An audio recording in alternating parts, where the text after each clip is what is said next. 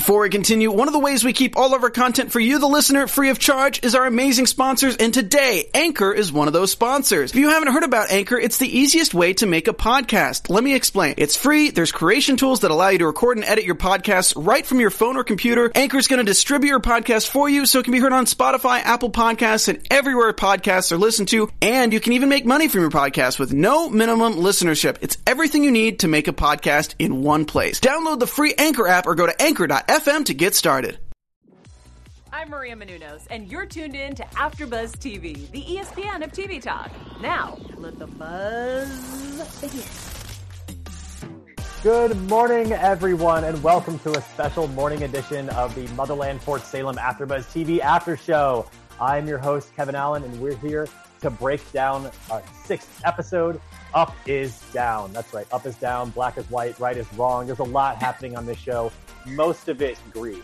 And so we're going to be hashing out our feelings together. And I keep saying we because I'm joined by an amazing team, my personal unit, Tori Weaver. Yes. Hey, guys. Now, you guys know I'm not the biggest fan of Scylla, but maybe this episode will change my mind. Brian Santos.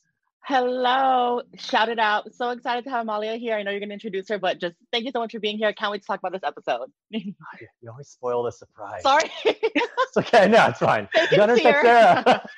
Hey, everyone. Well, I'm just glad I was the one that spoiled it because I almost tweeted about it, but I'm so grateful to have Amalia here too and talk all things Scylla in this week's episode.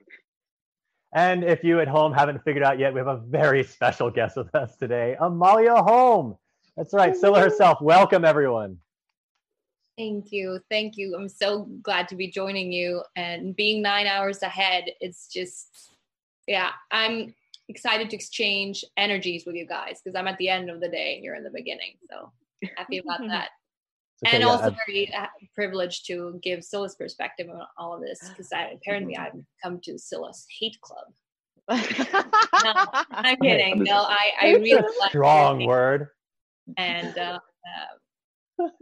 her behavior, because it is a lot of legitimate questions that you post. So. Yeah, and I feel like everybody in this episode is kind of living in these questions. The entire episode basically is the aftermath of the spree attack on the wedding.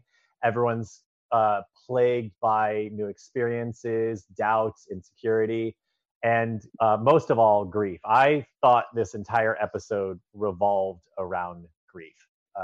Everyone's feeling it in their own way. What did you guys think? I definitely agree as well. It definitely was a lot of things happening. I loved how everybody handled it differently. Rael was definitely so conflicted, not knowing if Scylla was still alive, just like grieving her, even though she didn't even know for sure if she was dead or not, which was so hard to watch. Loved how Tally was like, had such a handle on her emotions. Like she knew that everyone else was really, really going through it like times 10. So she's like, I'm just going to put my emotions with Garrett on the back burner for now. And then I'm going to help you guys and I'll deal with that later. But definitely a lot of grief. I 100% agree. Yeah, Tally, I mean, there's something more important came up. And when, oh my gosh, I'm so bad with her names. Anacostia? No, not Anacostia. The other bunkmate. It starts with Abigail? No. Glory. Glory. Thank you. Yeah. Yeah, she was like, hey, what do you feel caught up on Garrett? She's like, no, I have other things on my mind. I was like, yeah, Tally's laser focused now in a whole new direction.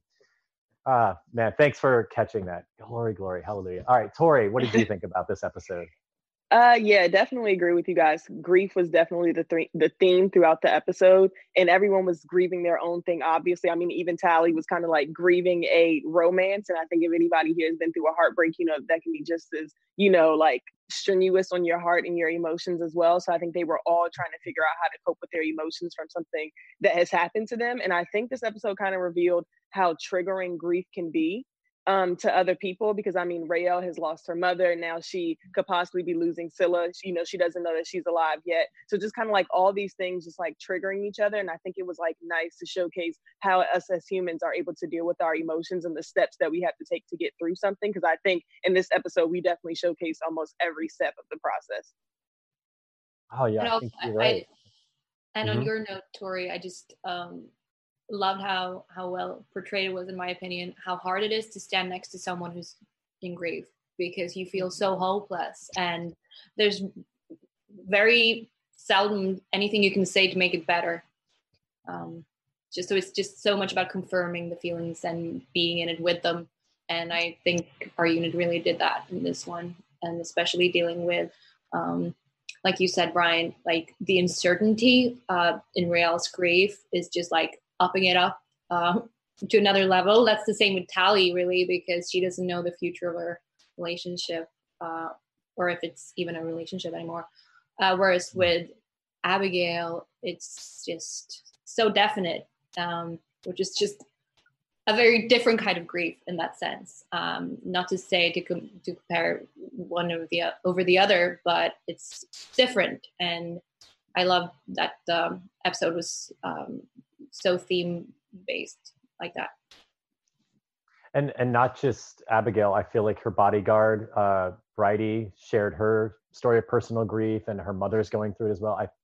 I mean, almost everyone we talked to in this episode is grieving somebody. I think except for the new instructor with the Salva. She was the only one who was like having an okay day.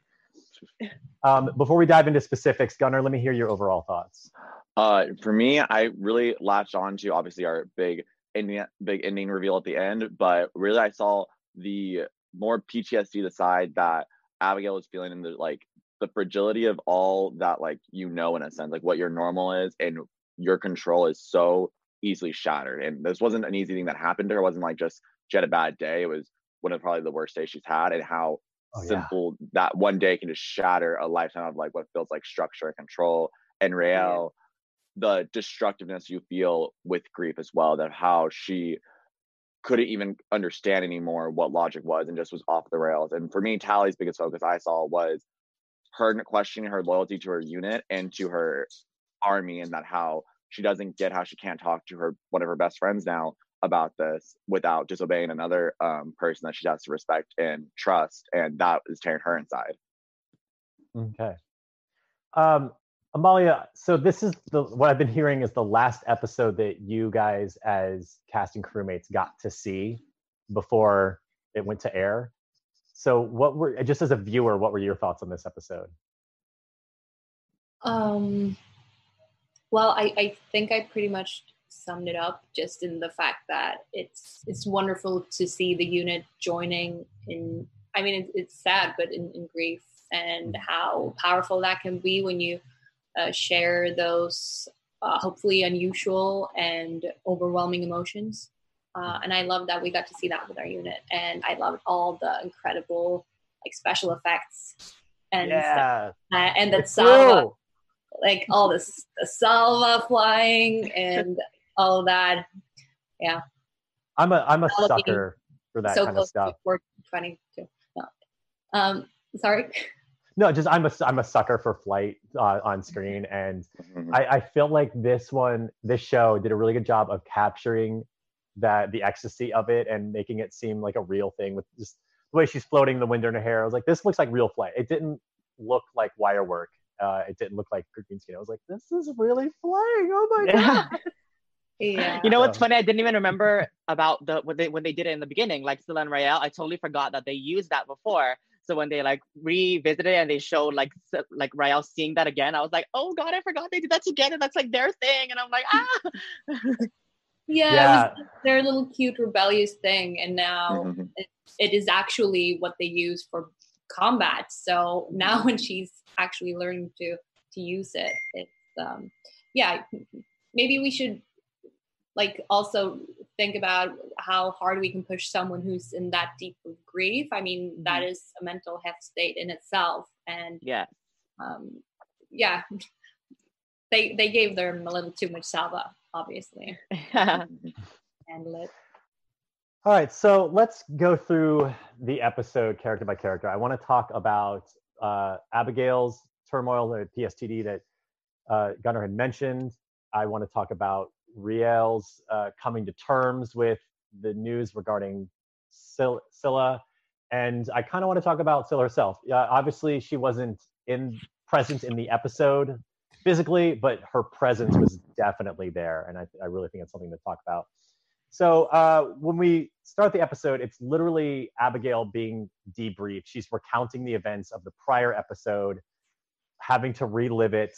And this, one of you guys did mention this. It's especially tough for her. I think it was Gunnar, because she's been so determined and structured and focused and strong, and she has been killing it as a potential military candidate for this war college, and has her lineage behind her and a bright future ahead of her. And I feel like it all is now in jeopardy.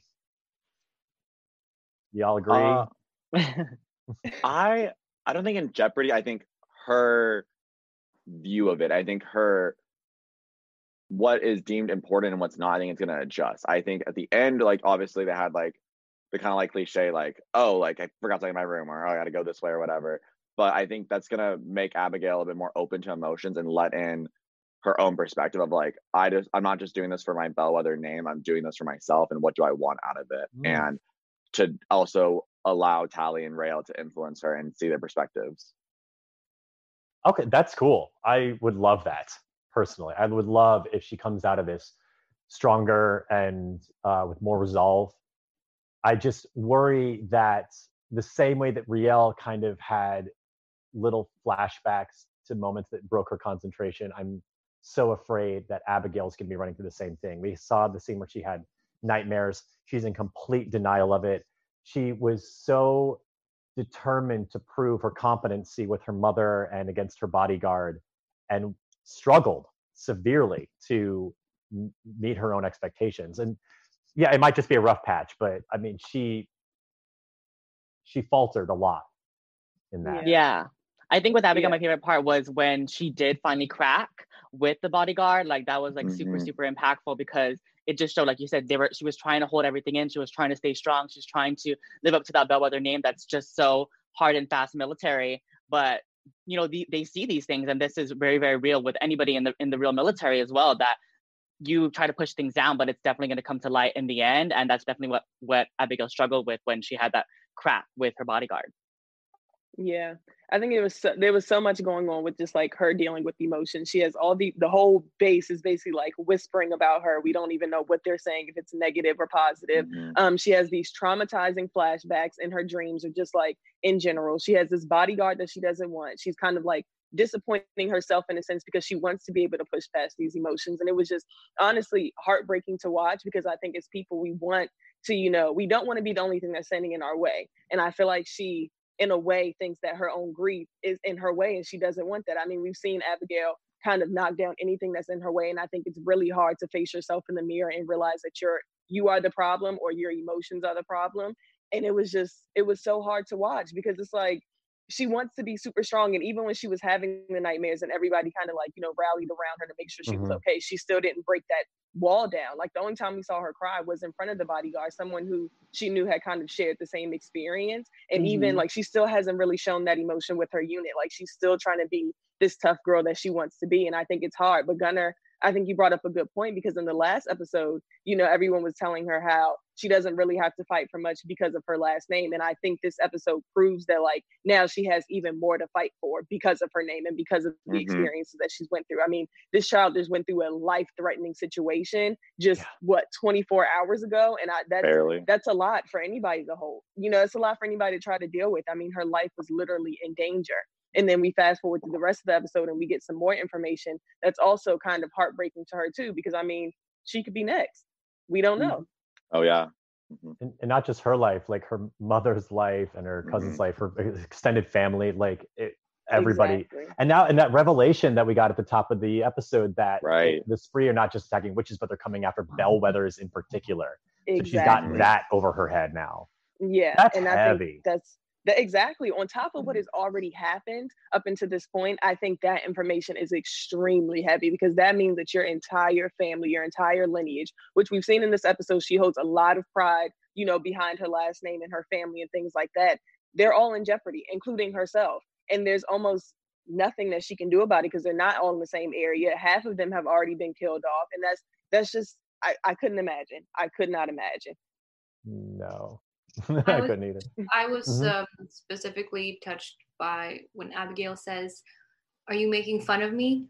Mm-hmm. You guys remember this? It's when they're out on a run with the unit and training, and Raelle and Tally says, "Are you gonna like go to the doctor or to their nursery and look up that leg cramp?" Mm-hmm. And I felt like she really cracked in a different way when she was like, "Are you making fun of me and my grief?" Because she feels so attacked from all around. Like subconscious too, I guess. So therefore also from her own unit questioning her when she just needs to feel stronger than she is at this moment. I love that moment. I found it very like moving in the fact that like Raelle, I think all of us probably took it how Raelle wanted it to be, like, oh, you know, like the leg cramps, like we're gonna go along with whatever you want to call it. And then Abigail reacted how probably any of us also would have reacted, like, oh, you're making jokes of it now. I found it really like that showed that they're on each other's sides and they have each other's backs. Yeah, and even when Abigail was like, "I'm a beehive right now, just don't poke me." And I think you guys are making interesting points. Just when somebody's in grief, you don't really know what to do because there's nothing that you could really say or do to, you know, be in their shoes or feel what they're feeling. But I think this episode kind of showed the boundaries around like dealing with someone in grief and just respecting however they choose to handle it, whether it's Raelle, whether it's Abigail, whether it's Tally. Just kind of like, if the person wants to deal with it alone, leave them alone. If they want you to just sit with them in silence, if they want you to just, you know, believe whatever narrative they made up for themselves to help cope, that's what you have to do. And I think that was really portrayed and well written in this episode, because everyone has a different way of dealing it, and then everyone has a different way of like accepting support. Absolutely. So let's talk about Bridie a bit, because Bridie's an example of the after of the grieving process. She had gone through it. Abigail breaks down and cries in front of her bodyguard, and a little later, I assume, the bodyguard kind of opens up with her own story. I'm assuming not like with the goal of I need to make Abigail feel better, but just because she relates to what Abigail's going through, and shares her story of her own loss, losing her sister on a command. And I thought it was noteworthy that the reason that she lost one of her unit was because she acted hard and fast, going all in without really a second thought. And that's very much Abigail's MO.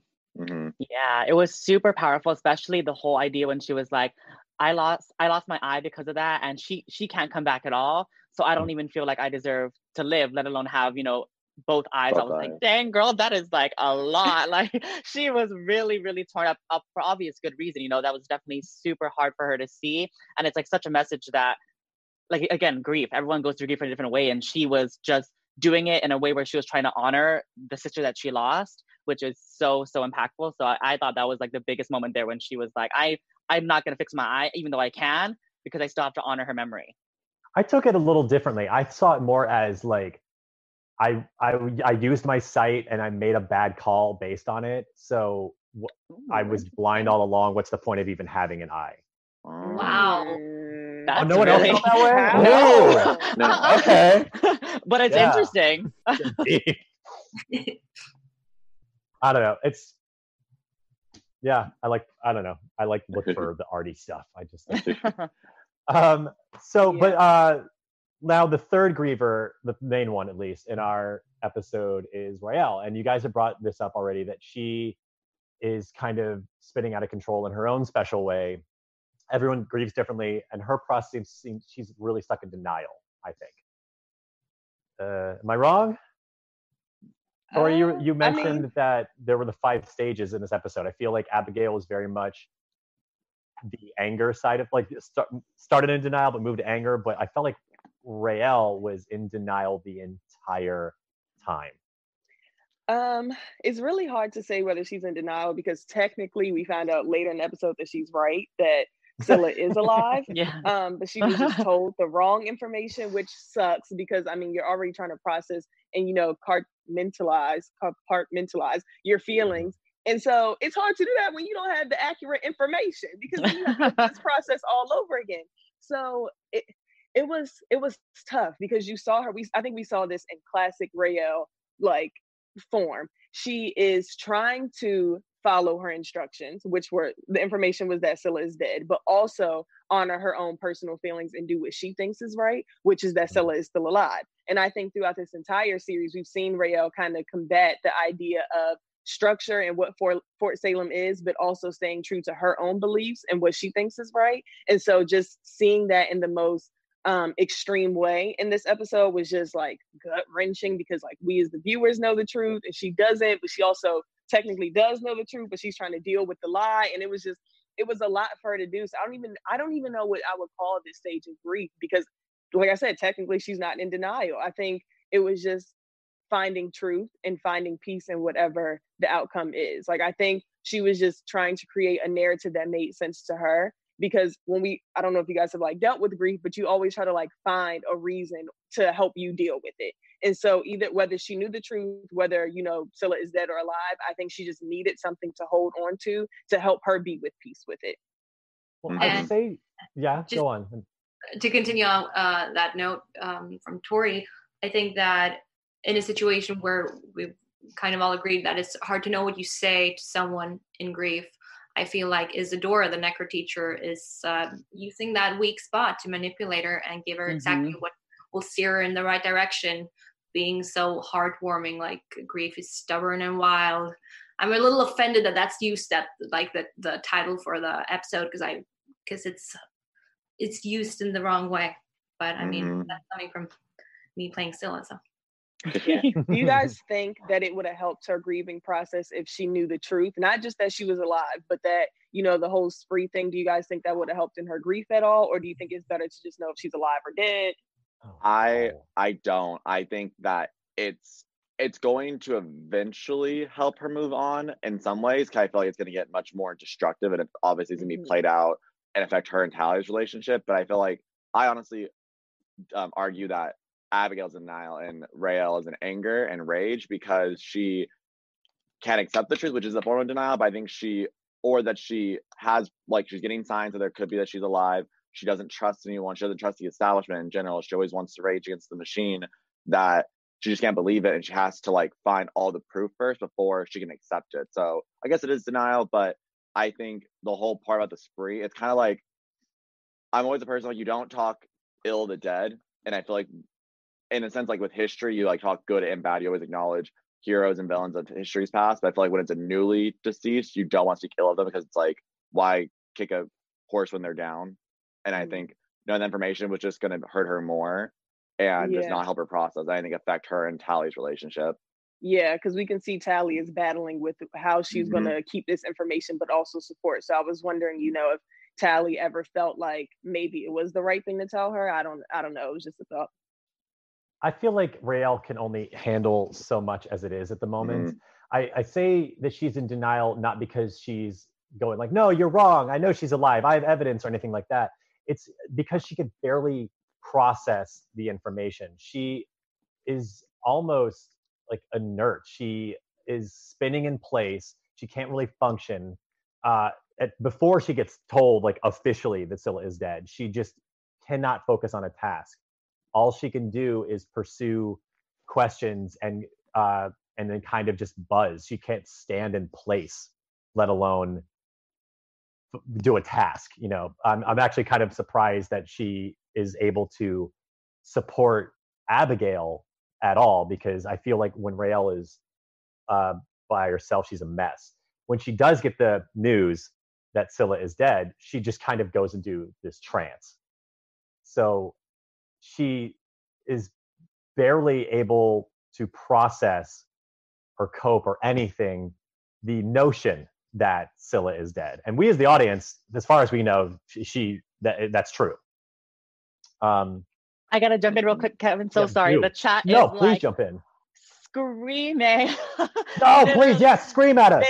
They've been hashtag Let Amalia talk for like 3 minutes. They're like so excited to hear your perspective. They love you so much, and they really want to hear about Scylla and Raelle. So tell us your whole perspective. I was gonna wrap up. Yeah, no. Just like literally, they're like going for it. They love hearing everything, but they're like, we love Amalia. We want to hear her thoughts on this. So like, what do you think about like this whole situation with Raelle, her going through her grief, and just their total relationship?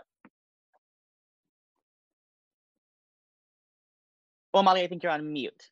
Oh, there you go. Big truck driving, so I just wanted to be that's sweet. Thank you. No, I just I'm so glad for all the engagement from the fans on their relationship, and it's a big topic. So I kind of need some help with the structure of these answers from you guys.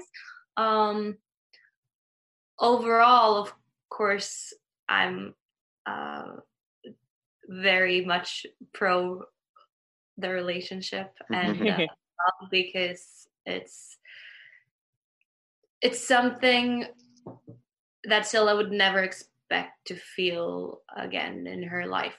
She was before she met Rael, I noticed she was closed down for business, basically just for any trusting anyone.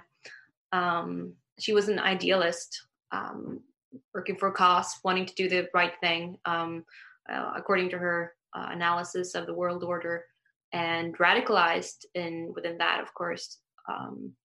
But other than that, pretty close down for human connection, I think. And throughout the time she spends with Rael, having it as her mission to extract her and bring her to the spree, she just grows very fond of her. And there is actually, for once in her life, or again, after not having trusted anyone for a very long time, and maybe also considered other people as an emotional burden, being raised as a Dodger and having her parents taken away from her in very dramatic ways, murdered by the military, and just her class background as well. She didn't really trust anyone, and with Rael, there's someone who's been showing up over and over again, even though Scylla knows and is ashamed of being so vague with all her answers, and really tries to be emotionally available, but has this shameful big secret, of course, that is in a way not shameful because it's a cause she believes in, but it's a secret and something awful in Rael's world so far. So I love that. The chat is loving you. They really are like Team Scylla and Rael. They love you so much. And thank you so much for that. We love hearing like your perspective of it, of what you see, because of course last week we didn't give Scylla the most love. So I love hearing how you see it. And there's definitely so many different sides of their relationship, you know. And yeah, the chat loves you, and thank you so much for being here as well. So sorry, Kevin, continue. No, it's totally fine. I really appreciate all of our fans. They're the ones who make us the ESPN of TV Talk. So thank you guys so much for tuning in, for being a part of this show, being active participants. It's awesome. If you want to keep doing that, you know, like, subscribe, 5 stars, whatever, all that stuff. We really do appreciate it. So no, thank you for jumping in. What I was just going to get to though, is that Rael has kind of this like whirlwind in place personality till she finally busts out of the place with the salva. I think she should have started closer to the fence per se. She's just gonna leap over the wall, but she makes it to the beach. She actually makes it to the beach. She gets like right to the place where she expects to find Scylla and doesn't. And here's the thing, she doesn't actually like go in the lighthouse. She doesn't really get a chance to look. So I feel like, sigil or no sigil, she hasn't turned over every stone. And this is going to be her quest now. So how impactful do you think her getting out? And I mean, I love that her team came to rescue her. I thought that was an awesome moment. And, you know, telling Bridie, like, give us the chance to do the thing that you wish you could. And but they rescue her before she gets the chance to come to terms with what's happened.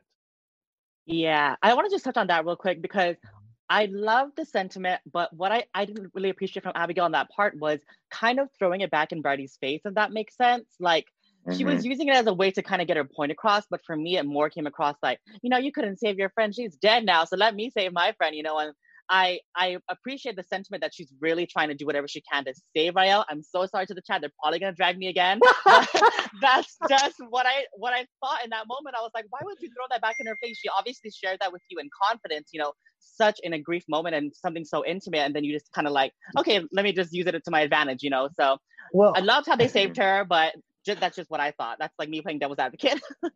I completely agree. I thought it was more of like this is a chance to save a life, No one agrees with me on that. I do. I didn't see it that way. I feel like her delivery of it was so like in your face. Like honestly, it made it sound like if you don't let us go now, you're gonna have two people on your head. That's how I saw you see, that's how I felt what too. I saw. Oh. If she would said like, if she done like, let me save my sister this time, like I think she needed to deliver it more in the sense of like, let me get the chance to try to save my sister. Don't be the thing that stops me. Yeah, I definitely think like the delivery could have been a little bit better. But have y'all ever been in a situation where somebody just thinks that because they're not a part of the situation that it doesn't matter? And so I think, even though her delivery could have been a little bit better, I think she was trying to connect it to her story. Like, you might not get it, but let me help you understand why this is so important to you. Like, you might not think that I care anything about her, that our connection isn't as strong, but I value her just as much of a sister as your sister.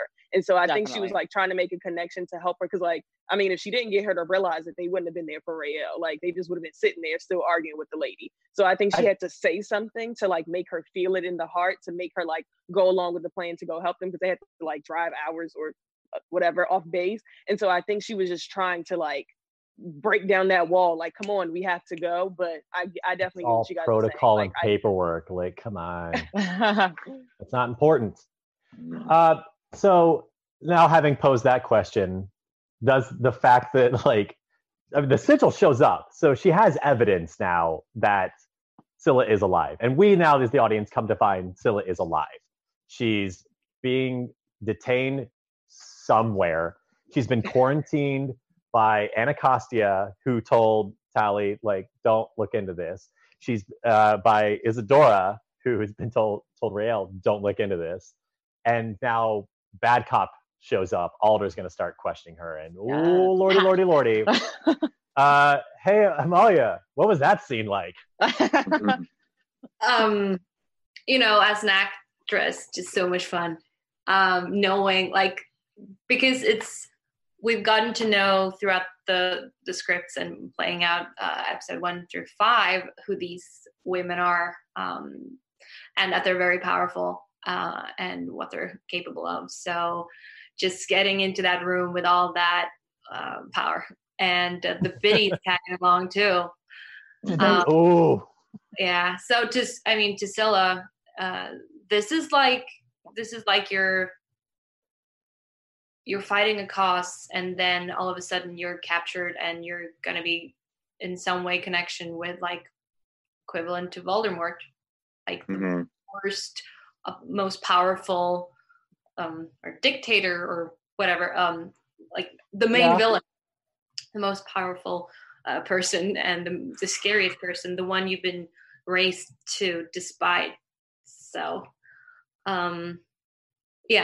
just loading that scene with all of that, and just also, I love Emily and Demetria and Lynn so much. So it was just so much fun to finally get to be like working with them. And of course, I was just a tease for what's to come. So. Before we jump into predictions, Bryant. I was actually wanted to say too, I'm on Team Anacostia now. I don't think she's out for anybody this time. I think she's a real girl. She's there for us. So I'm on her side now. I actually made a note to myself earlier. I was like, oh man, she's really not the most trustworthy person. Just I hate that she couldn't give Tally any information, but I was like, oh, this is protocols, paperwork, all that stuff. Yeah, it's the whole above the pay grade thing. I was like, okay, girl, I see you. Because it is. It is, yeah. Amalia, since we got you here and we have the chat here as well, we wanted to take some time to do a little Q&A with you, if that's totally fine, if that's cool. Absolutely. Sounds wonderful. Bryant, I saw your hands clapping. You got a question for Amalia? Yes, I do want to jump into the chat again because they're just amazing, sharing so many fun questions. So Ivan Soto has a question asking what it's like playing Scylla with like this, I guess, like a villainous character, but someone who's also showing that human side to them as well. It's a dream come true. I mean, I've always wanted to do a villain. and I wouldn't typically be cast as a villain. I've experienced, so it was so much fun. And this is a villain that, like, at first, just reading the pilot and playing in the pilot that we did first, it was like, okay, so she's using her ability to seduce as her way to conduct herself as a spy. Mm-hmm. And then when that turns into true emotions, and all of a sudden she's charged her weapon with love instead of the mission, basically. That was just so much fun to play around with. And I love how insecure she is, in a sense. I mean, she's, or not insecure, but she's so vulnerable. I just remember something you guys talked about last week, that you said it's a little bit frustrating that Scylla's not like obviously bad or obviously like what she does, and that she's a bit ambivalent in it. And I just feel like that's such a humane thing in her. And it makes her unpredictable, but as are all human beings, really, when we are true to our emotions. And I think that's what she's really trying to be. And so therefore I'm trying to be that with her. So I love that. The fact that we go back and forth on her so often, and we're so like, is she good? Is she bad? I mean, it's a testament to the writing, the direction, and obviously your exactly. This is it's making me very frustrated. It's morally gray at its absolute finest. What a great double agent! Like, just well done. Well done. And I wanted to set you the fact that you mentioned, like, the whole sexuality part of it. It's crazy that I didn't even think about that. Like, using that like seductiveness, but like in a way that's not so like that we've seen played out on TV. Like that's very, very like off the cuff and really, really too overbearing. Like it's just very like seductive and sensual and empowering and feminine energy, but not too much. So I love that so much, and just the empowering moments of this show is just amazing. I love it. That's so glad to hear that. Yeah, I'm also glad that it's not like, I mean, it would be completely out of place if she showed up in high heels. So just like stepping around. And for pull out her whip. So I love that too. But that's, I mean, it's, only it's intelligent writing that will have her go in such like a smooth criminal, in the sense that he's just a fellow rebel. Well, I think when you say seduction, that the connotation with that word is always like biting lips and twirling your hair, and not even negative, but just that there's a very specific type of seduction, whereas that's not the case. Seduction can have a much broader spectrum, and Scylla is definitely seducing with more than just like one surface level tactic. It's a much greater, deeper, truer form of seduction, but that ends up being genuine as well. So yeah, all the nuance. I love it. Sorry, do you have a question for Amalia? Yes, I've noticed that when we have like other guests from the show, you guys are amazing at just getting in the mind of your character. And I kind of want to ask, like, I guess a Scylla question. Do you think there's any time in the script where her cooperation with the Spree and her love for Raelle kind of like are equal, or do you think that one is still over the other? Because I mean, in this last episode, we kind of see that she's about to be put through a lot. Do you think she ever, like, her love for Raelle ever kind of outweighs her, I guess, respect or cooperation with the Spree? Yes, I'd say that it's equal in the beginning of episode 5, when she's just gotten the little bird's head from Raelle, and she's going back to her room, and she's like, honestly, Spree, she couldn't get me in. There's nothing else I can do.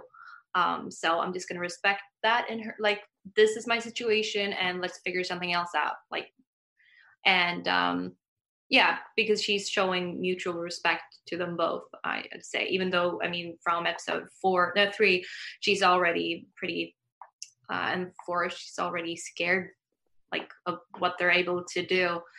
We will learn further on, how a little bit more about her background, which will explain her dynamic with the Spree, I think, and what we've seen so far. But on your specific question, I'd say that it's when she decides not to deliver her at 6 o'clock Penelope Strait in episode 5. That's where it just takes over. And I'd say that up until then, her life has not really been worth living. So that's also why she can get so radicalized and fight for such a great cause and risk her life. But with Raelle, life has become worth living again, and yeah, she wants to do that now, and therefore everything is upside down. Up is down. I thought it was a very fitting title for this episode. Gunnar. Speaking on then the character of Scylla and yourself, I love talking with the other cast about how much their characters impacted themselves, and how much do you think, especially with this kind of how we've described as a bit toxic, but I even still defend that it's still somewhat healthy or somewhat layered relationship. How much has this impacted your going on now of like how you see yourself and how you see relationships? I always think it's a hard question to or hard to answer a question like that, because I think it's very hard to pinpoint like specifics that I'm learning in life. Just having deep conversations with Elliot Lawrence on relationships was very rewarding. And we would discuss like our private lives too. And that was a lot of fun. And like, what is love and what are we going to use it for in our lives, and like romantic love specifically. I'm sorry, I don't think I can give you a substantial enough answer on that question. Just that people in love are very brave, entering new dimensions of their, like, this sounds pretentious, but of their soul and of their inner space, and are willing to show that to someone, even though they have no idea if they can trust them or not, but they just decide to like dive right into it. And also just the fact that it's so impactful, and it's so, when someone is just coming back to you over and over again, like Raelle does for Scylla, even though she can't give sufficient answers, that's just like, that's really something to hold on to if you ever get that in your life, like someone who will show up even though you're not, and who understands your love language in the sense that Raelle understands Scylla's. Yeah, that's important. Exactly. I love how you said internally, because it's external, it's another body, but it's yourself too. You're letting every piece of you show. And I like the word of dimensions too, the layers of it. All right. Speaking of new territory, let's get into our predictions. Now, yeah. And now, Amalia, feel free to make all the faces you want, but you've been for the last episodes. You haven't seen them, but you've been there. So, try to keep spoilers to a minimum. I don't want to spoil anything for the people in our chat. All right. So, who has an idea of where this is going? Because where I see it, I feel like a lot of stuff is going to come into light. There's going to be drama once Scylla is found out. Tally's theory is now out in the open, and she has to defend it, even though she didn't let Raelle in on it. I just feel like it's going to be a mess relationship-wise. Anybody? I know it's a hard subject to talk about, because I'm like, I don't want to see everything all fall apart. See, I think things are going to fall more into place. I think we're going to see where the rest of the season's going, because I don't think Scylla's going to get found out quite yet. I think we're going to maybe learn about Tally's knowledge next and their relationship before, and let that both fall apart and resolve before Raelle can move forward with then dealing with the information of Scylla still alive, and now she has to know the woman I love is also my literal enemy in war, and what that means for her.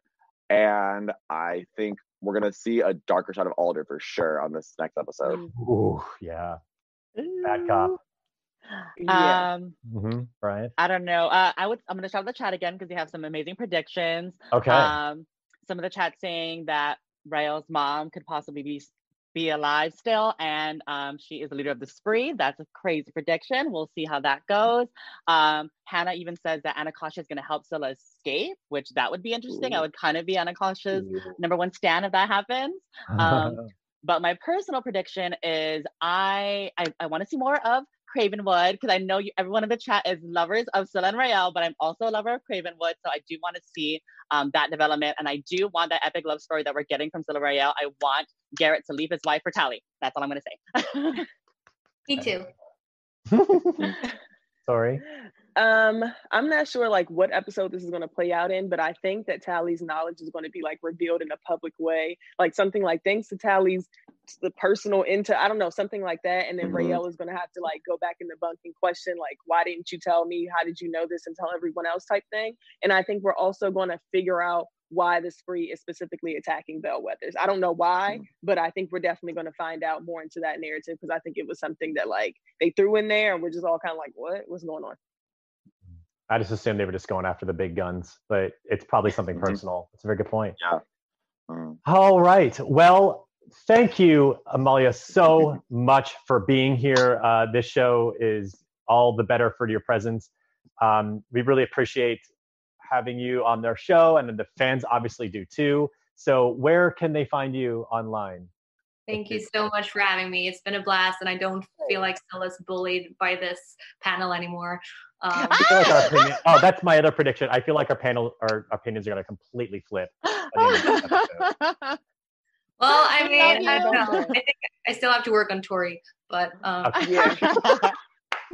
than that, I am so grateful to join you guys, and it was a lot of fun. Interesting predictions. And the fans can find me on Instagram, where I'm Amalia JA in one word, and on Twitter, where I'm Amalia JA. Cool. Yes. Gunnar? You guys can find me at my new handle on Twitter, Instagram at the Gunnar Thomas. No longer _ Tori. Yes. Sorry. You guys can still find me on Instagram at Toxic Model. If you guys have any like I threw to you next. I hoped you had changed. Yeah, no. If you guys have any recommendations of what I can change it to, that's still cute. But me, throw that in there, and then Twitter at Tori with 2 E's. Yes. Ryan. Love the chat. The chat is screaming that you called us out for bullying Scylla, so we love it. So fun. They're like living. We love everyone in the chat. We love you, Yes, Amalia. we do. It was so fun. I'm Brian Santos. You can find me on Instagram, Twitter, YouTube, and TikTok at @TheBrian Santos. And I am Kevin Allen. You can find me on Twitter at Kevin Allen Says, Instagram at Kevin Allen Graham. Thank you all so much for being here for another installment of the AfterBuzz TV After Show for Motherland Fort Salem. And we'll be back next week for what's going to be an amazing episode. Boy, I can't wait. Have a good day. Have a good day, everyone. Bye. Our founder, Kevin Undergaro, and me, Maria Menounos, would like to thank you for tuning in to AfterBuzz TV. Remember, we're not just the first, we're the biggest in the world, and we're the only destination for all your favorite TV shows. Whatever you crave, we've got it. So go to AfterBuzzTV.com and check out our lineup. Buzz you later. The views expressed herein are those of the hosts only and do not necessarily reflect the views of AfterBuzz TV or its owners or principals.